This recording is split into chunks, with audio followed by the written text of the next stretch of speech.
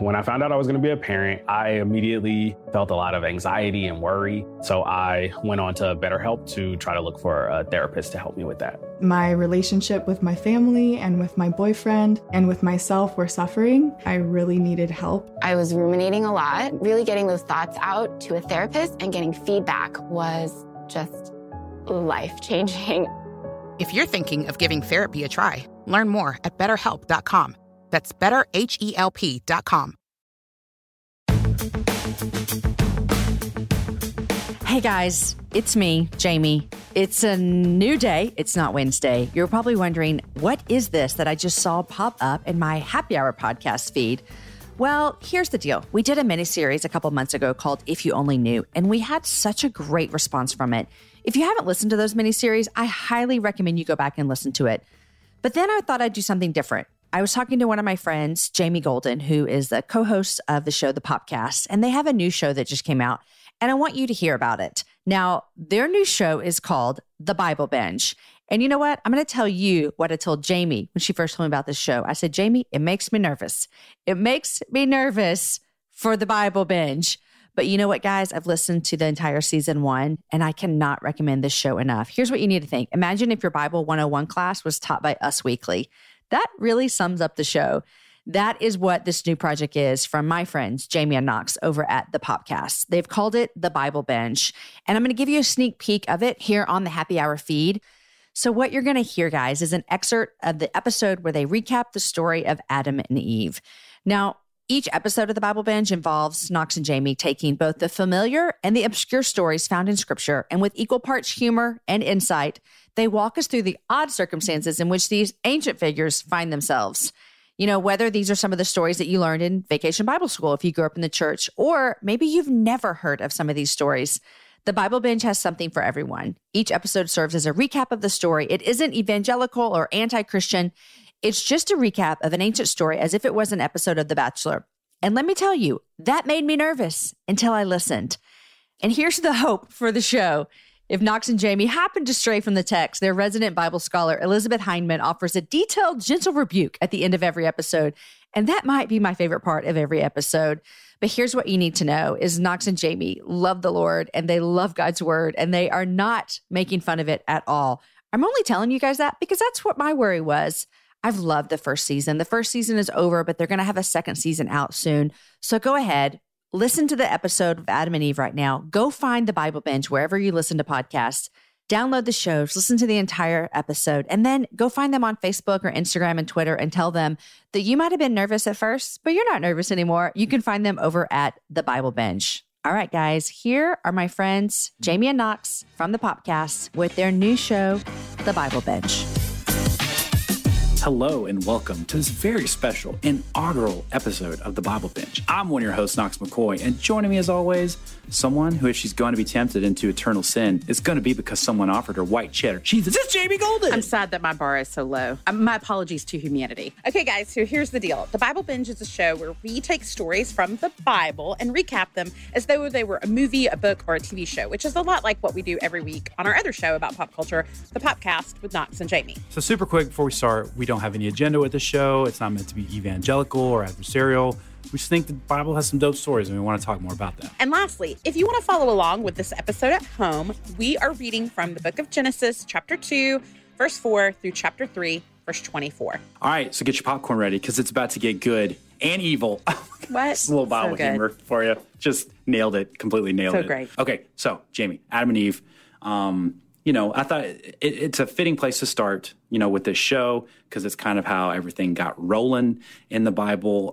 Before we talk specifics about the story, because you and I, we come from a pop culturally informed, framework, right? Like that's kind of how we perceive stuff. So let's talk about how we've seen this Adam and Eve story replicated in pop culture. Well, Adam and Eve is one of those most beloved by artists. Mainly, I think it was because artists in the 1600s were like, how do I paint boobies and get away with it? And it was like, right. If it's Eve's boobies, it's Mother Eve. It's totally fine. They were naked. Don't underestimate how much males are motivated by how do I get to the boobies? How do I reverse engineer boobies? The difficult thing was they were like, we want to paint boobies, but I guess that's going to have to mean we're going to have to paint peepees. And we're not, that's harder. It's very difficult. That knife cuts both ways, guys. So you see a lot of that in art. And then, of course, kind of the quintessential Adam and Eve comes into pop culture is with John Milton's Paradise Lost. So Milton retells the story of Adam and Eve in this kind of epic, super depressing poem. We're going to obviously include a link to it in the show notes, but you can skip it because it's really dark. Like you certainly, like with Jesus himself and like the crucifixion, redemption, resurrection, that's a story that echoes and informs a lot of culture and art. But I think Adam and Eve does, like, it's less forthright and it's less like emboldened by the power of the story, but it's just such, I think it's ease of reference. Like the Adam and Eve idea is so iconic and so easily accessible to everyone that you can see it casually thrown everywhere. And I think, like you had mentioned, we see this in a lot of commercials. I know in TV shows, like you see homages to Adam and Eve. I know specifically for me, like Narnia, like Sons of Adam, right? Like that's a very non-veiled Adam and Eve reference. Even the movie WALL-E, you've got WALL-E, who I guess is an Adam stand-in, right? And who comes to see him on the junky planet. It's Eve, right? Like, so you see this in a lot of different places. Yeah. I think another way that you see Adam and Eve, maybe in a more nuanced kind of iteration, is in fairy tales, like with evil witches or stepmothers. What is the fruit that they usually use to poison or charm the protagonist? It is an apple. It is an apple, right? And that's a direct takeaway from Adam and Eve. It might not actually be the fruit that was used, and we'll talk more about that later, but it is certainly iconic in the sense of it was used to thwart humanity. Right. So, okay, let's talk a little bit about the people involved. Like, let's set the stage. Let's talk about who's going to be coming up in this story. All right. So by order of appearance, we are going to meet, obviously, we're going to meet God, because he's just always there. And so he's ever present in every Bible story. And so obviously, I'm going to say God created the earth. I do know that there are no 4 word combinations that are more controversial than God created the earth. Right. Right? That's not controversial, right? Everybody's on the same page of how that worked, right? There's not entire disciplines or sciences or like Tumblrs dedicated to that not being true or not or being true. It's totally cool. Fine. Everyone's so chill about that. So guys, we are going to work from the concept of God created the earth, and you're just going to have to like mosey on along with us in that sense. Okay, then our next characters are obviously Adam and Eve. Adam is the first guy. I have a lot of questions about Adam. I'm curious as to, was Adam an INTJ? Okay. I think probably too hard about the minutia. And I think, well, does he have brown eyes and brown hair, and that's why the majority of the earth have brown eyes and brown hair? Like, is that why it's like that? Like, I'm very curious about Father Adam. Like, what kind of characteristics? Is he tall? Did he have a deep voice? Or did he have to have, where was his puberty voice? Like, did he get to just skip that? Obviously, we're probably post-puberty, I would say. Right? Right. But no belly button? I think it's probably an aesthetic. I think God was like, we're going to use a sticker here. Like, this is, we're not going through the usual ways and means that we're going to do this, but I don't want you to feel weird. So here's a sticker. And don't get that wet. All of this is to say, if you're wondering what my first conversation with Adam is going to be in heaven when I meet him, I assume I'll get to meet him. I'm sure there's like a Starbucks where like key biblical figures hang out, and you can go and be like, I want to talk to Adam. Adam, Jamie's here. Adam, do you have a belly button? This is where we differ pretty greatly, Jamie, and I'm a little surprised to hear you say that. You see it as like a Starbucks. I see it as like almost like Disney World, where you're like, you're going to go into the Old Testament section and maybe you'll see Adam walking around. I don't know. Maybe it's his shift, Like he's working, like he's the one on It's a Small World, like checking your band to see if you can. No, not working. He's just taking autograph like requests. Okay. Like he's just there to receive people. That's nice. I like that your heaven is full of rides with children, because that is, you're right, that is not my heaven. It is 100% not my heaven. It's a very different place. Okay, so next up is Eve. She comes shortly after Adam. She's the first lady. I feel like she gets described as an extrovert, because when I wonder about her personality, I do know that when people describe her as an extrovert, they don't mean it as a compliment. And I take that personally. I take offense to that somehow because she's outgoing and is willing to talk to anybody, including possibly a serpent that shouldn't be able to talk. They're like, well, that's what you get for being an extrovert. They make horrible decisions. But it's like, it would be kind of crappy if God would have made her to be an introvert, like to hang out with Adam. And she's like, I just don't like people. Like, this is just fundamentally, I don't like talking to people. Well, and remember, introverts just mean their energy is drained by people. I think she could have been a great introvert, because she would have only been with Adam and had been like, I'm sorry, are you introvert splaining me right now? I am. Jamie, I understand introverts. Acutely, thank you very much. I know, but I'm just saying it would make sense for them to be introverts because there were literally no other people. So their energy would be up all the time, right? Whereas if she was an extrovert, she would be depressed like I am when I'm home alone too long. Okay. And then we get the setting for our story, which for most of the story is the Garden of Eden.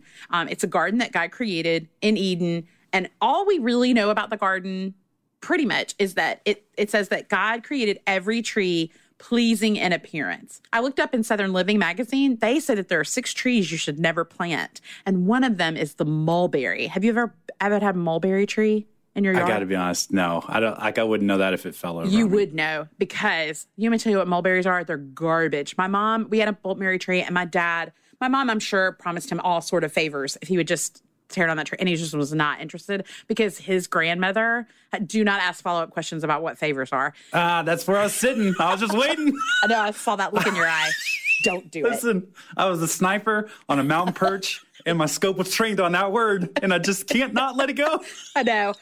And listen, I'm not sure, like when he finally did it took probably 15 years. When he did cut it down, I'm sure there were like affections exchanged because she was so happy. Because mulberry trees, people are like, oh, but the plants and my grandmother, and they were so great, Meemaw. But let me tell you, they poop. Birds love mulberries. And so what do you get when you have birds who binge on mulberries? You get bird poo all over your car. My mother hated them. Okay, and then the last thing that we have, well, in the garden we have 2 trees. These 2 trees are characters unto themselves almost, although they did not talk, allegedly. We don't know. Maybe they did. I would have loved that. In Scripture, there's no reference to them speaking. I love how you threw that allegedly out there and then just ran and got it and brought it right back. Took it right back. I would have really loved it if they had. But in Scripture, Moses does not, who is the supposed author of Genesis, says no reference to them talking. And then we get our primary antagonist, the serpent. Right. Which all we know about the serpent is there's lots of mysteries as like, was it a snake? Was it like a serpent-esque type of thing? Well, I read something really interesting in a Bible commentary, and it said, it is not stated that the serpent was more subtle than any other beast of the field, but that he was more subtle than any beast. And it said this is an indication that he wasn't a beast at all, nor does it appear that his becoming a beast following the curse, and one of the lowest of creation at that, is alone sufficient reason for saying that he had been a beast all the time. Whatever the serpent was, he would appear to have been an upright creature and to have been endowed with the gift of speech.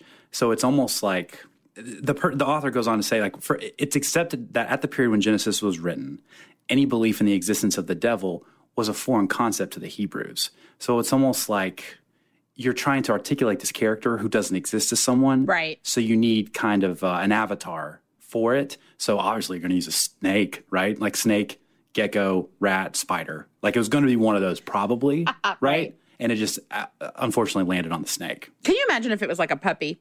Like a golden retriever puppy. Wow. Can you imagine if you were like, that devil dog? Can you imagine like the alternate reality of like anytime you see a golden retriever, you're like, no, that's a bad boy. Anytime you go into Target, there's a woman with a small purse with a snake in it and be like, this is my pet snake.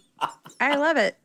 And you dress them in sweaters and stuff. Like it could be a whole new world. It would be so great. So before we do kind of the rundown of the story, let's introduce what will be the theme, like the recurring idea or the motif of the story. For what we're talking about, the recurring idea is the concept of duality, right? So you've got good and evil. You've got Adam and Eve. You've got God as a creator and a grantor of things, but then you have to see God as a punisher, right, of sin.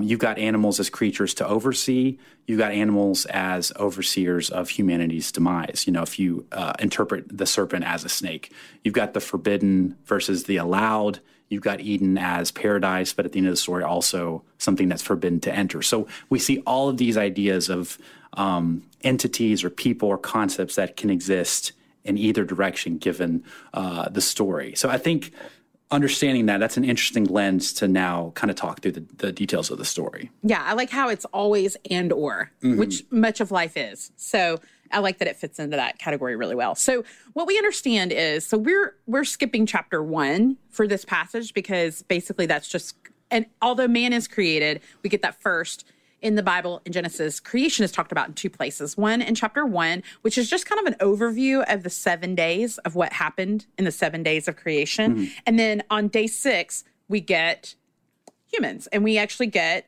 God said, let us make man in our own image, after our own likeness, and let them have dominion over the fish and over the birds and over the livestock and over every creeping thing. So God created man in his own image. In the image of God, he created him, male and female, he created them. So he did this on the 6th day.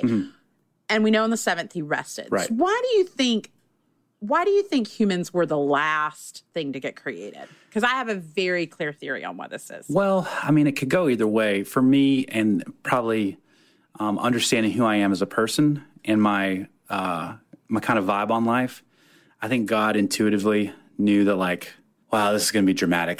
This is going to be a lot of work here. These people are going to be super high maintenance. It's you know, like you knock out the easy tasks and you save the big one. You procrastinate on the last one. Yes, I agree that there's a productivity system component to it of, like, you know, Dave Ramsey in Financial Peace says, pay off your little credit cards first and then pay off your house. Sure. And so it's like humans are the house. It's like, oh my God, you're so much work. But I like the idea that it's more of a Vanessa Williams, save the best for last. So it's going to take the most time. Not that he kind of only spent a half a day on us, but that's fine. Like, it's still like kind of the most energy. But probably I like the idea that God saved it for a clapback, because in Job, one of my favorite clapbacks of all time, I'm talking about of all time in the history of all culture, is when God lets Job whine about his life. And Job had a rightful reason to whine. His life was pretty sucky. And finally, God just, and it says he spoke in a whirlwind and said to him, where were you when I laid the foundation of the earth? Tell me if you have understanding. Who determined its measurements? Surely you know. I mean, I'm sorry. When God says, surely you know, is there a better moment in all of life than to hear God be, like, sarcastic to his own creation? And so I like that God was like, I got to have this great clap back in Job. Let me just unpack it so I understand it. So what you're telling me is, when God was like whiteboarding creation, he was like, I'll do humans first, and then I'll do all the other. No. You know what I should do?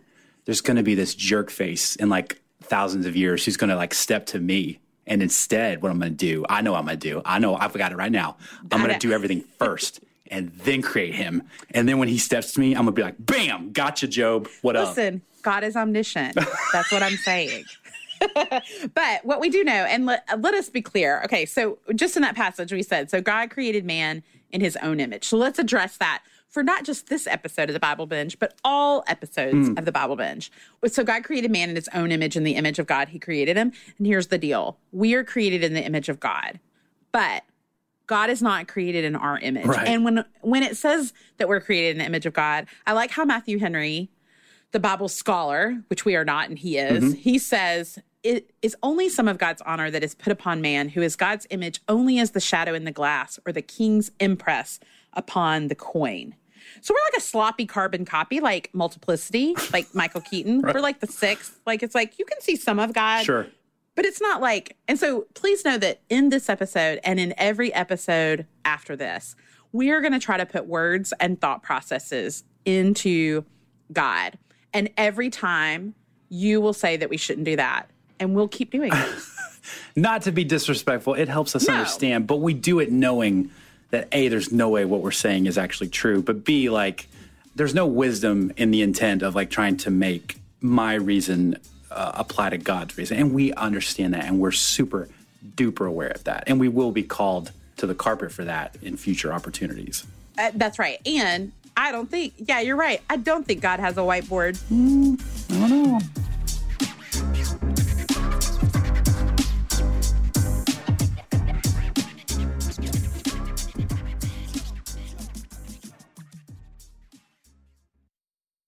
Sometimes it takes a different approach to help you unlock your true potential. With Capella University's game-changing FlexPath learning format, you gain relevant skills you can apply to your career right away. Earn your degree from an accredited university and be confident in the quality of your education. Imagine your future differently at capella.edu. Capella University is accredited by the Higher Learning Commission. Learn more at capella.edu/accreditation.